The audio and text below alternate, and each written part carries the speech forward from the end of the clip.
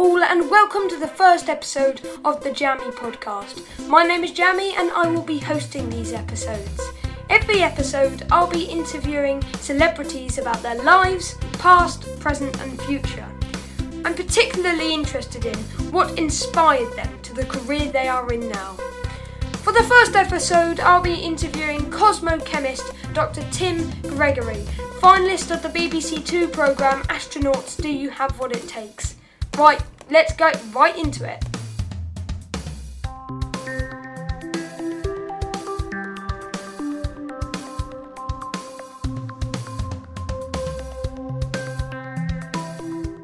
Thank you so much for being on the podcast, Dr. Tim Gregory. Thank you so much for having me. When I saw the BBC Two Astronauts programme recently during lockdown, not only did I love the series, I also thought how passionate and friendly Dr. Tim was, a great first guest for my podcast. So if it's okay with you, Dr. Tim, I'm just going to ask you some questions about the Astronauts programme, your job, as well as your upcoming plans. That sounds wonderful. I'm so excited to be here. Thank you very much. Oh, well, thank you. So, first of all, you must get asked this all the time, but what is cosmochemistry? Right, that's a really good question. So, cosmochemistry is the chemical study of materials from outer space. And there are a few different types of cosmochemistry you can do. For example, the people who study the rocks that the Apollo astronauts brought back are cosmochemists. You know, they take these rocks into the laboratory, tease them apart and figure out the information that's within them. There are cosmochemists who study samples brought back from the tails of comets, for example, these little tiny dust grains that were collected from the tail of a comet, take them into the lab and tease them apart. But most cosmochemists are like myself. They study meteorites, and meteorites are rocks that fall from the skies and land on the surface of the Earth. And it turns out that most meteorites come from asteroids. And so by studying the meteorites, we learn more about the asteroids and the formation of the solar system 4.5 billion years ago.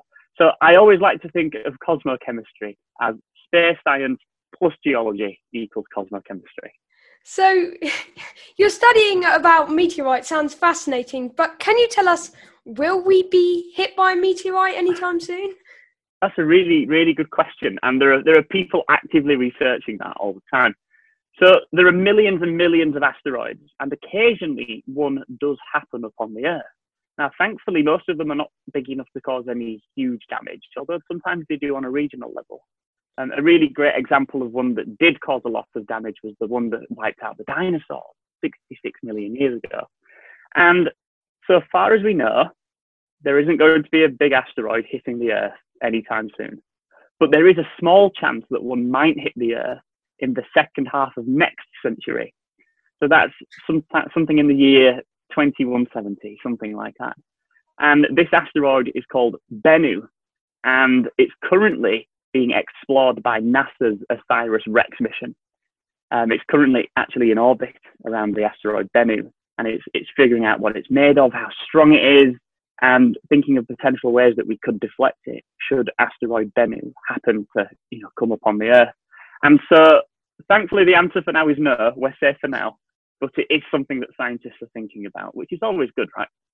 And how can it be predicted that this meteorite or any meteorite is going to hit if it does? Right, that's a really good question. So asteroids like Bennu, they're tracked across the sky by scientists using telescopes and radar and things like that. And as they move across the sky, almost in the same way that you could look at a car and you could predict where it might be in 30 seconds based on where it is now and how fast it's going. It's kind of similar to that, right? So we know where the asteroids are, we know how fast they're going and in what direction. And so then it's simply, I say simply, it's these very clever people who do this. I don't do this. Very clever people, they put those numbers into equations and computer models, and using the power of science and the predictive power of science, they wind the clock forward to see where these asteroids are going to be in 10 years, 50 years, 100 years, 1,000 years. And of course, the uncertainty gets bigger the further you go forward in time. Going back to the car, if you see a car going down the street, it's very easy to imagine where the car would be in five seconds. But thinking where it might be in 5 minutes is much more difficult because there are a lot more possibilities. And so as we go forward into the future, things become more uncertain. But for now, we are safe, thank goodness. That's good. And how did you end up having an interest in such a field? Right, that's another great question, because Cosmo-chemistry isn't a subject that you study at school normally. No. And so ever since I was a really, really young lad, even before I was your age, I had a rock collection, and I've always loved rocks. I've had little books with like rocks and minerals, and going out to the beach and finding as many as I could. And I love fossils and things like that. So I was really interested in geology for a long, long time. And I think lots of people are interested in geology when they're young. You know, do you have a rock collection by any chance or anything? Or, yeah. Right, okay, so I'm speaking to someone who gets it. So lots and lots of people have rock collections. And I always think that the people who never grow out of that go on to become geologists or something like that. And alongside this interest in geology, I've always been really interested in space as well. I guess you're interested in space too, right? Yeah. Right, so you'll understand again where I'm coming from. So this interest in geology and space, it perfectly overlaps in the middle to become cosmochemistry, because I'm studying space using rocks. And there's no one who knows a rock better than a geologist. Wow, so both your passions sort of came together. Yeah, it's almost the perfect subject, you know? Yeah. It's almost like, I don't know, I can imagine if you were really interested in animals and the ocean, marine biology would be a perfect subject or something like that. And so is the case with cosmochemistry, I guess. Yeah. So in 2014, you did an internship at NASA. This sounds amazing. Tell us about your experience taking part in that. That was, like you said, that was in 2014. I was an undergraduate student. So I'd done 3 years of my degree, and I had the final year to go. And in the summer, between those 2 years, so in the summer holidays, I went off to Houston, Texas, and was fortunate enough to do an internship at NASA Johnson Space Center studying meteorites. And I still can't believe it happened, honestly. It was 6 years ago, and I still can't quite believe that it happened. I remember at the time, it was one of those moments where you have to read the email 15 times and then send it to your mum to read as well, just to check if you're actually reading this right. And it was one of the best summers of my whole life. It's really where I discovered meteorites as well. Before then, I hadn't really studied them in any huge depth. And my summer project was unpicking the history of a particular meteorite that was found in Antarctica in 1994. And I spent the summer studying it, and that got me hooked. So it just sort of confirmed that this is what you wanted to do. Yes, absolutely. So I guess towards the end of my undergraduate degree, everyone at that sort of stage of their undergraduate degree sort of starts asking themselves the question, what next? You know, I spent so long working hard at school, and then getting my A-levels and getting to university and working hard, and what am I going to do with this now? And it's a really difficult question to answer, actually. But one of the ways that you can answer the question of what you want to do when you're older is go and do some work experience somewhere.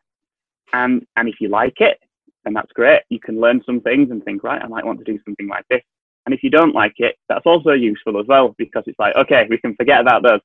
And as it happened, I really enjoyed the internship. I mean, it's not surprising. It was unbelievable. And that really cemented my idea that I wanted to do a PhD. Where a PhD, I didn't really understand what a PhD was at the time, but I knew that one of really the only ways that I could have carried on studying meteorites was to do a PhD. And so I spoke to some of the PhD students in my department at the University of Manchester and said, what is a PhD? Now, what do you do? What do you do at 9 o'clock on a Tuesday morning or 3 o'clock on a Thursday afternoon? And after chatting to those people and I'm doing this internship and getting some first hand as a researcher, I knew that it was for me doing a PhD.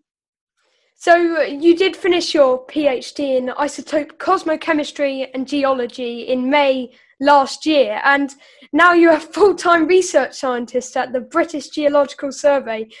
That sounds like an amazing job, but in normal circumstances, what do you do every day, and particularly how does that relate to space? Right, so I will answer that question pre-lockdown, because the last couple of months have not been the usual for an isotope cosmochemist. And so a usual day in the lab, I cycle to work, which is kind of nice, and I get changed, and then I go to my office, and I plug my laptop in. I've got a desk, just like most people do at work, and then usually I go down to the lab, and the lab I think it's my favourite place to be actually. I prefer being in the lab than the office, but before I go in the lab, I have to gown up because it's a clean lab, and the clean lab is a dust-free environment. So I'm not just allowed to walk in my normal clothes. I have to put a special lab coat on. You have to wear a hat, these special sleeves, these special boots, special gloves, and of course goggles as well.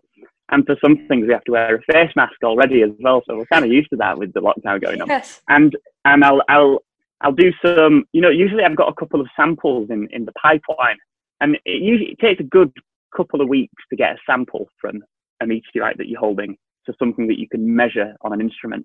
And it's usually a series of quite complicated chemical procedures. And that's one of the reasons I like it, is because it's very detailed, very orderly, it's very precise. And it's almost like cooking, right? It's more like baking, because in cooking you can afford to add a dash of salt if you fancy it. Yeah. Cosmo-chemistry, you have to follow the instructions exact. And so I spend a lot of time in the laboratory. I work with some really wonderful people there as well, which is great. We keep each other company in the lab. And I do also spend a lot of time at my desk, mainly writing, actually. It's not something that I realized at the start of my sort of scientific journey, that scientists spend an awful lot of time writing. And that came as a bit of a surprise to me. I thought, don't scientists just spend all day in the lab? But looking back, it kind of makes sense, because when you do the science, you have to tell people about it. You have to share your results and your methods and your findings with other scientists around the world. And we do this by writing papers and reports and short abstracts. And writing takes a long, long, long time. It's something that I certainly have to put a lot of time into to get right. I'm not naturally a good writer, but I do spend a lot of time writing at my desk, and of course number crunching as well. Spend a lot of time in Microsoft Excel. Yeah, I know, right? I can imagine. I've learned to love it though. I've learned to love Microsoft Excel, I must admit. So this must just be amazing when you are holding a meteorite, knowing that came from. It never ceases to amaze me. So apart from study, space and rocks, do you have any hobbies? Yeah, absolutely. So one of the things that I'm really interested in is playing guitar. I've played guitar since I was 12. So I guess that's 15 years now I've been playing guitar. That's more than half my life. Gosh, yeah, wow. I've just realised that's more than half my life I've played guitar. And all through high school, or at least towards the end of high school, and in sixth form, I used to play in bands and play guitar for different singers and things like that. I haven't been in a band since high school, since my A-levels actually, since I was 18, almost 10 years. And I guess, I don't know, it just never really happened. But I'm itching to get back into a long-term band actually. It's one of the things that I'd like to put more effort into doing. So music is a huge part of my life outside of work.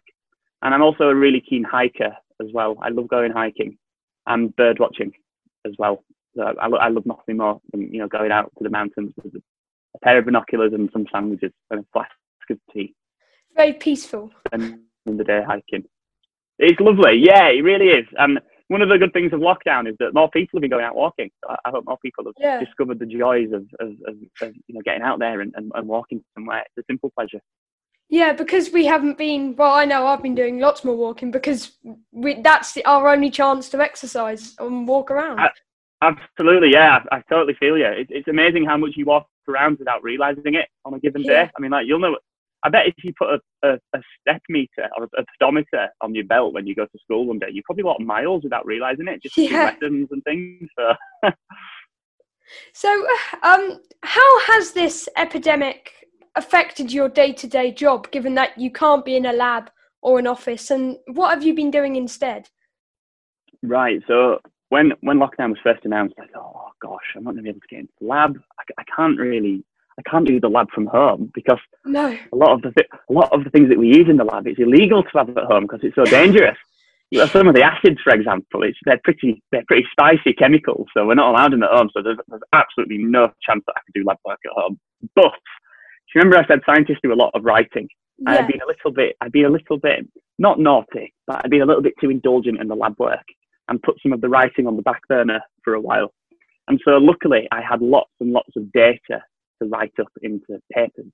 And so during lockdown, I've been writing basically every single day papers. And how long have we been in lockdown? I've lost count now. So March, April, May, June. So we've been in lockdown for like nearly 4 months now, something like that. Months. Feels like 4 months. It feels, oh man, tell me about it. So we've been in lockdown for 4 months, and I've actually got loads and loads of writing done. So in a way, it's been a bit of a blessing to me. Not that it was worth it from all the damage and upset and hurt and pain that it's caused people, but from my job perspective, it's been a bit of a blessing because it's given me a real opportunity and a good excuse not to spend all day in the lab and do some writing. And my boss is very pleased about that, I must also add. So I know you have given during lockdown some lessons on BBC Bite Size for their own learning programme. I now know lots more about breathing, which was one of the topics. Fantastic. Did you enjoy giving these lessons, and why did you decide to do it?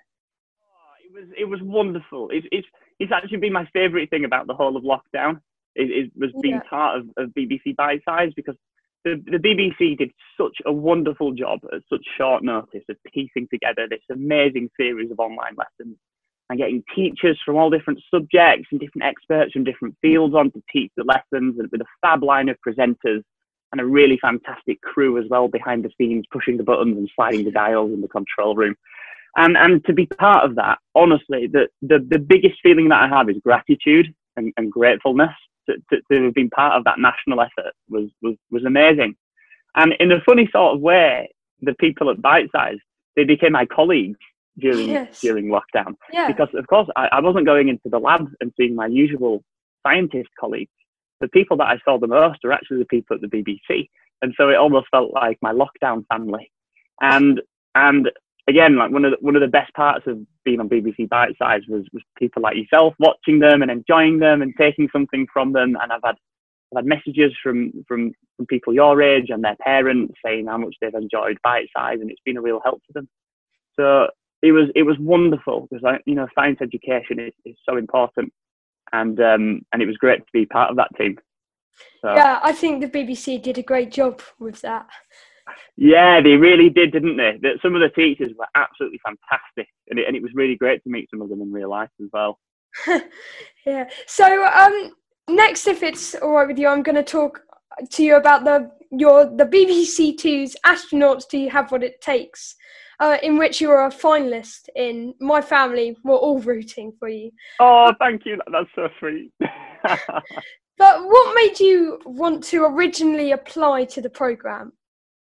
So it's a funny story. I was actually in the lab down in Bristol where I was doing my PhD, and I set something cooking on the lab cooker. The technical name is a hot plate, but it's really just a cooker. So I set something cooking, and it was going to take 20 minutes. So I thought I'll pop up to my office and get a quick coffee to keep me going through the morning. So I popped up to my office, flicked onto Twitter, and saw an advert from the BBC saying, "Do you want to be an astronaut?" And I thought, yeah, that'd be pretty cool.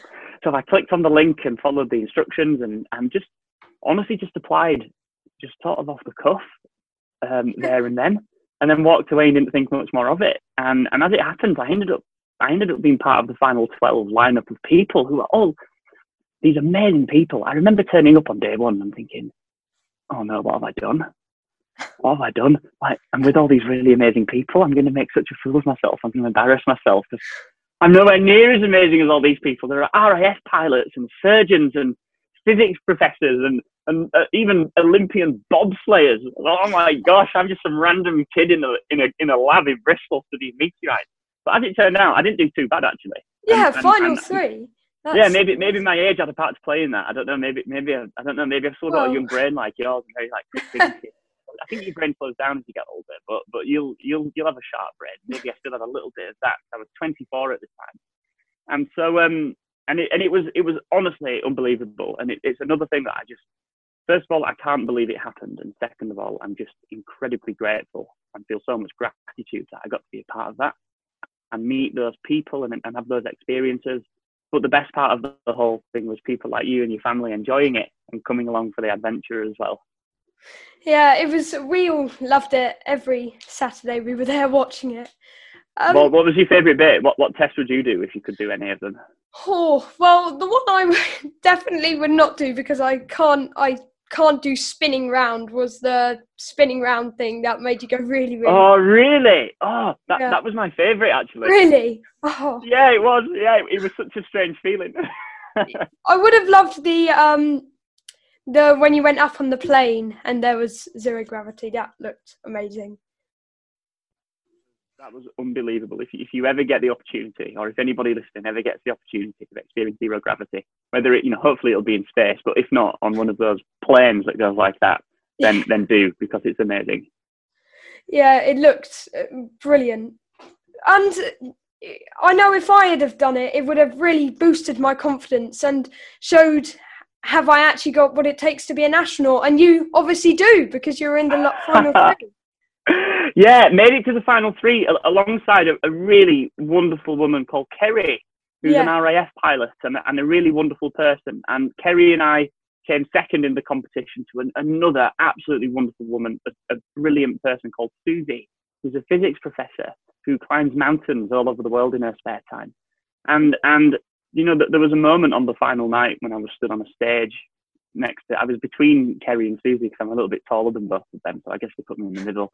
And I just remember looking at them both and thinking, gosh, I'm so proud to be stood next to these two people and to have earned a place, to be stood alongside them. They're great, and they inspired me, and I certainly know that they inspired people at home as well. Yeah, so often when you watch television, you can tell, well, that's fake. But at least to me, this program looked real and genuinely challenging. But were there any things that viewers maybe did not get to see? Right, so it's really interesting you say that, because the BBC did a fantastic job of capturing the spirit of the whole experience. They somehow just managed to just encapsulate what it was like at the time. Nothing was scripted, and there was no acting. Everything was filmed like once, genuinely, and then it was filmed. It was as it happened. Perhaps one of the things that viewers didn't see was all of the waiting around that we did, especially at the beginning when there were loads of us. For example, on the first day, we had to fly a helicopter, and there were 12 of us to get through, and it took quite a long time just to get one person through the test. So there was a lot of sitting around. So it was almost like having a trial run of lockdown, if you like. You were amazing at that challenge, though. Yeah, I have no idea how I managed to hover that helicopter, but it was a combination of sheer luck and my very steady hand, because of my job in the lab. I'm always pipetting very dangerous acids, and for that, Cosmo-chemistry, you have to have a very steady hand or you'll lose the sample. And so I think my steady hand and a bit of luck was on my side when I managed to hover the helicopter.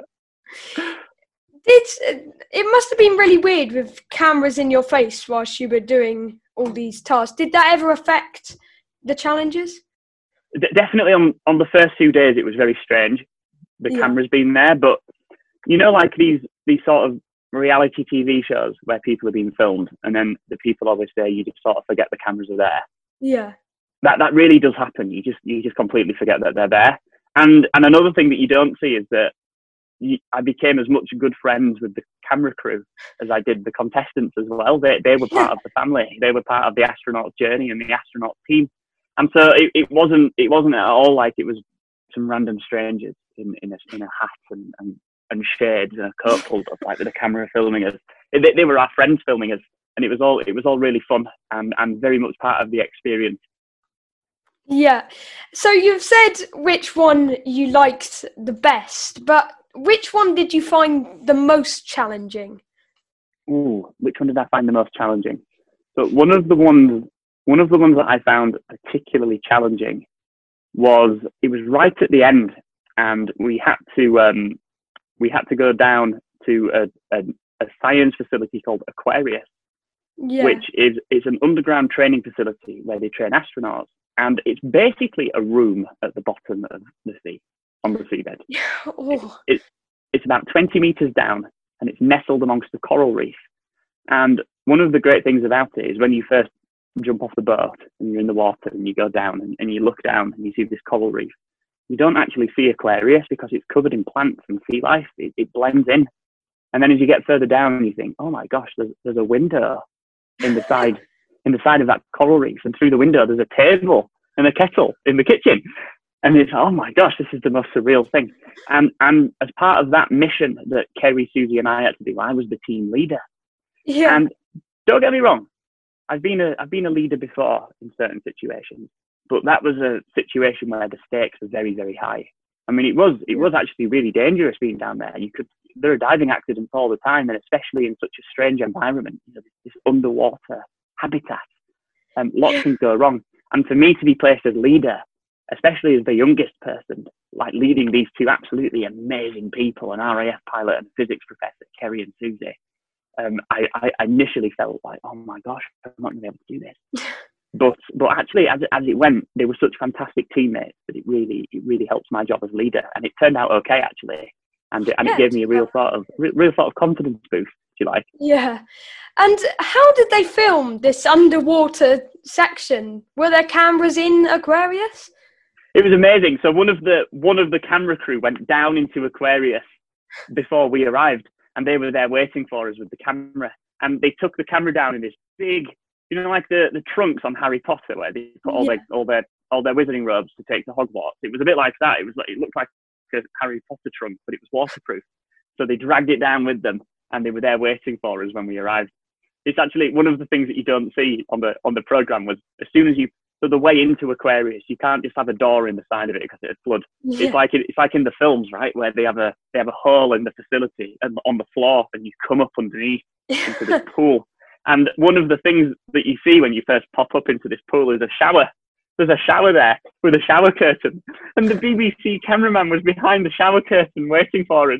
So we just popped up in this underwater coral reef facility where they train astronauts. And out pops this BBC cameraman from behind a shower curtain. And that just added to the weirdness of the whole situation. Yeah, sounds a bit like a dream. It felt like a dream. Yeah, absolutely. Yeah, I haven't had dreams as strange as that in a long time. Yeah. And has the program changed your life? Oh yeah, definitely. So there was this weird 6-month period between filming and it airing, and I wasn't allowed to talk about it with anybody because it would spoil everything. And yeah, that was really difficult. And then it came on, and at the time it was unbelievably amazing because so many people watched it and enjoyed it and took something from it and were encouraged by it, particularly young people as well. There's nothing wrong with aiming really high at something and working towards it, and that was really celebrated in this program. Yeah. It was a really good message, I think, and so that was unbelievable, and to be part of that was life changing. It was really, really amazing. And since then I've gone on to do lots of talks in schools and Cub Scout groups and astronomy groups and festivals and things like that. And I'm not sure I would have had that opportunity had I not been on Astronauts. And so that's certainly one way in which it's really, really changed my life. And can you see yourself going to space anytime soon? Not anytime soon, for sure. I think one of the great things is to aim high, but always be realistic. Yeah. Have a plan B, maybe even a plan C as well sometimes. And so I think there's maybe like a 1 in a million chance that I'll ever actually get to go to space, but it never harms to try, right? Because if you don't try, exactly. Who knows? And luckily, I'm working hard towards some pretty exciting stuff here on the Earth as well. There's plenty of stuff to do on the Earth if you don't get to go to space. So, would you like to go to space, just out of interest? Yeah, I think it would be amazing finding, especially as technology is progressing and everything. Oh yeah. So I agree. I think more people will get to go to space in future. In a similar way to 100 years ago, to be on a plane, you had to be a plane expert. Whereas now you can have one plane expert, that's the pilot, and 1,000 people who don't know anything about a plane. I think something similar might happen with space travel as well. So maybe, I don't know, maybe you'll be the driver and I can be a passenger. Who knows? Yeah.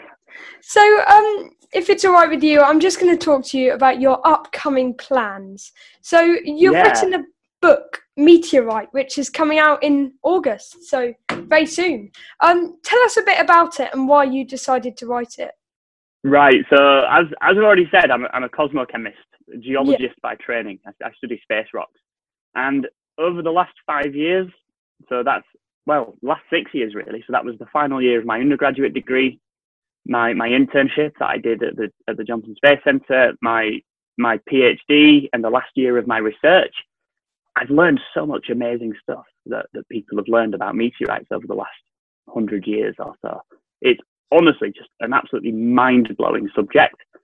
And I thought, I do talks and things, and I love coming on podcasts like this and doing radios.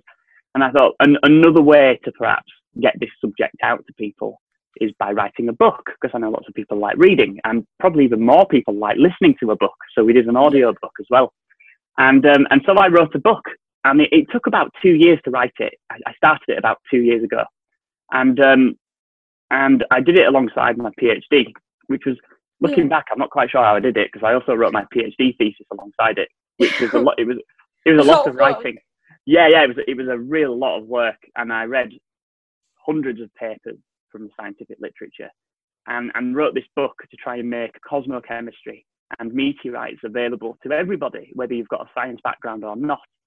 And so I sort of had people like you in mind, actually, people who don't have a degree, they don't have a huge science education yet, although I suspect you might go on to have one. But even people who don't go on to have a huge science education, but still have an interest in science and still want to learn about it, and actually can understand some quite complicated things, given the chance. I wrote the book with those people in mind.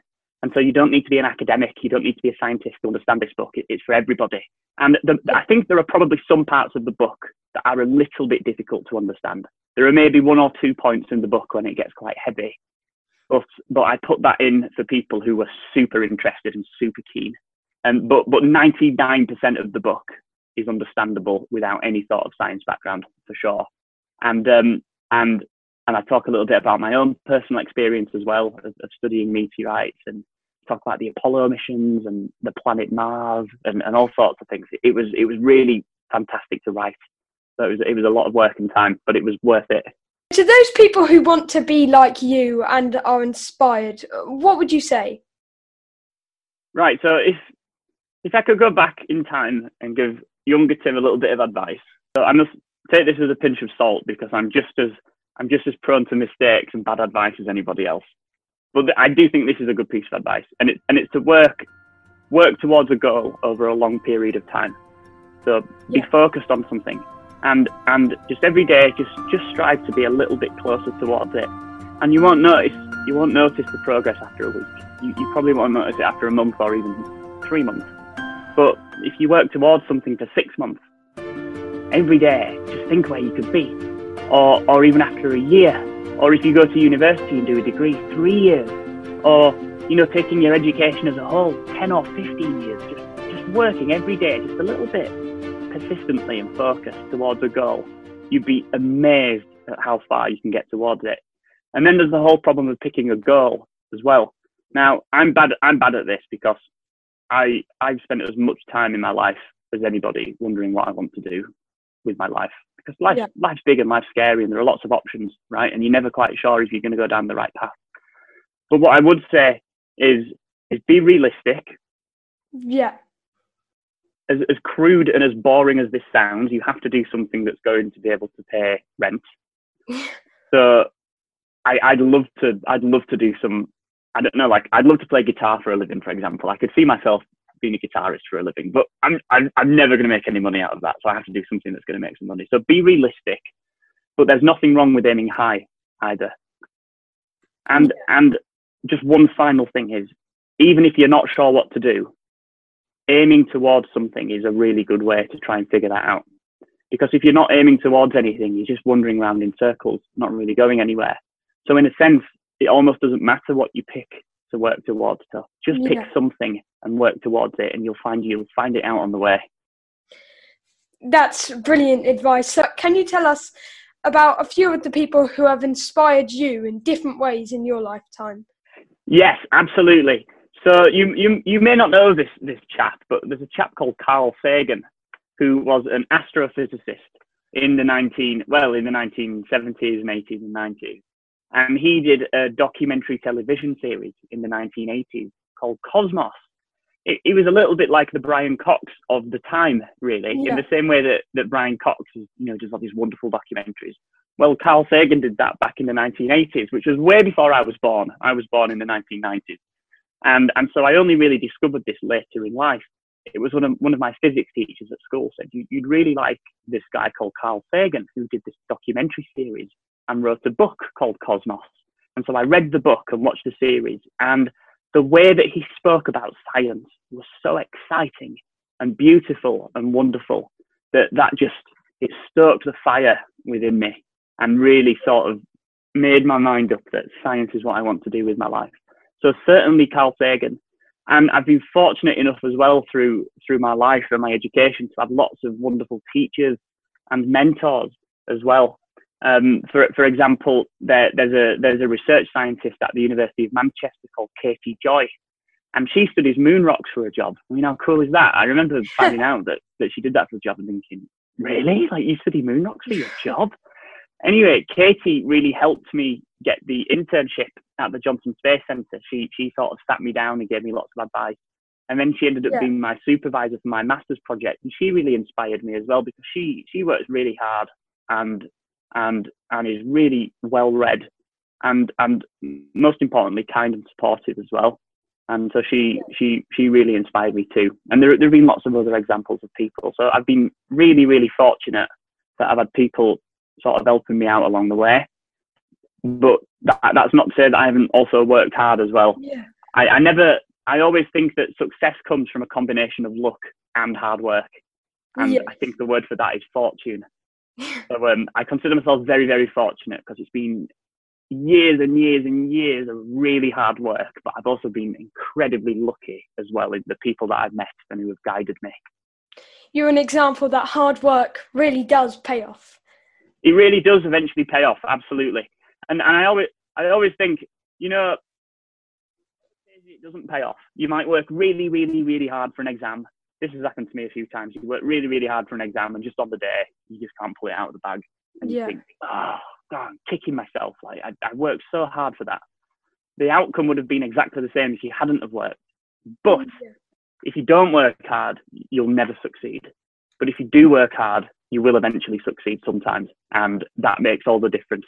And so perhaps another little piece of advice that I always remind myself of is failure is just an opportunity to learn. And it's not a reason to give up either. Yeah, it's a learning step. That's a really good way of thinking about it. Yeah, and steps can be quite tall sometimes, especially if they're stepping stones over a river. It can be scary, but it's always worth taking them. Yeah, and finally, what next? What have you got planned for the future? Right, so the life of an academic is very strange. So when you're an academic scientist, you don't just stay in one place your whole life. You usually move around different laboratories and work with different research groups. And in a couple of months, my time at the British Geological Survey, unfortunately, is coming to an end. And I'm just in the process now of firming up the details of some further research in a slightly different area to cosmochemistry, actually. I'm going to be moving into researching nuclear chemistry, which is sort of similar to cosmochemistry in that instead of teasing apart meteorites on the atomic scale and looking at the chemistry of meteorites, I'll be looking at the chemistry of nuclear materials, while still doing a little bit of cosmochemistry on the side for at least a year or two, finishing off some research projects. And so I'm putting one foot into a brand new subject very soon. And I'm really looking forward to it. It's sort of this exciting new unknown opportunity where I'm not an expert in nuclear chemistry, but in a few years, with a bit of luck and hard work, I might be an expert in nuclear chemistry, and that is really exciting. And so that's what I'm going to be starting to do in a few months. And who knows what I'll be doing after that. Well, it's amazing actually how the word scientist covers so many branches. Oh gosh, absolutely. You know, I was getting my hair cut for the first time in months last week by my hairdresser because they finally opened, and I was so glad to see her. And she and one of her colleagues were on the other side of the hairdressers because we were socially distancing. She was mixing together chemicals for hair dyes, and I just thought, that's science. You're following instructions, and you're mixing hydrogen peroxide. Did you know that hydrogen peroxide is the chemical that we use to bleach hair blonde? And I use hydrogen peroxide in the laboratory in my chemistry. And so it's amazing. It's amazing how far-reaching science is, and the weird and wonderful places that it can take you. And I'm excited for you as a young person. You've got all these million different roads going off in different directions where you can take things. I didn't know cosmo-chemistry existed when I was your age, and I've ended up doing it for a job. And so who knows where it can take you? Well, thank you so much for being on the podcast, Dr. Tim Gregory. Thank you very much. It was an absolute pleasure. That's all for now, but tune in next time when I'll be interviewing the Olivier Award-winning playwright and actor Henry Shields. Bye for now. Music on this podcast was from the website podsummit.com and Thessalian Studios. Remember, this podcast was made during the COVID-19 lockdown, so Dr. Tim was interviewed online.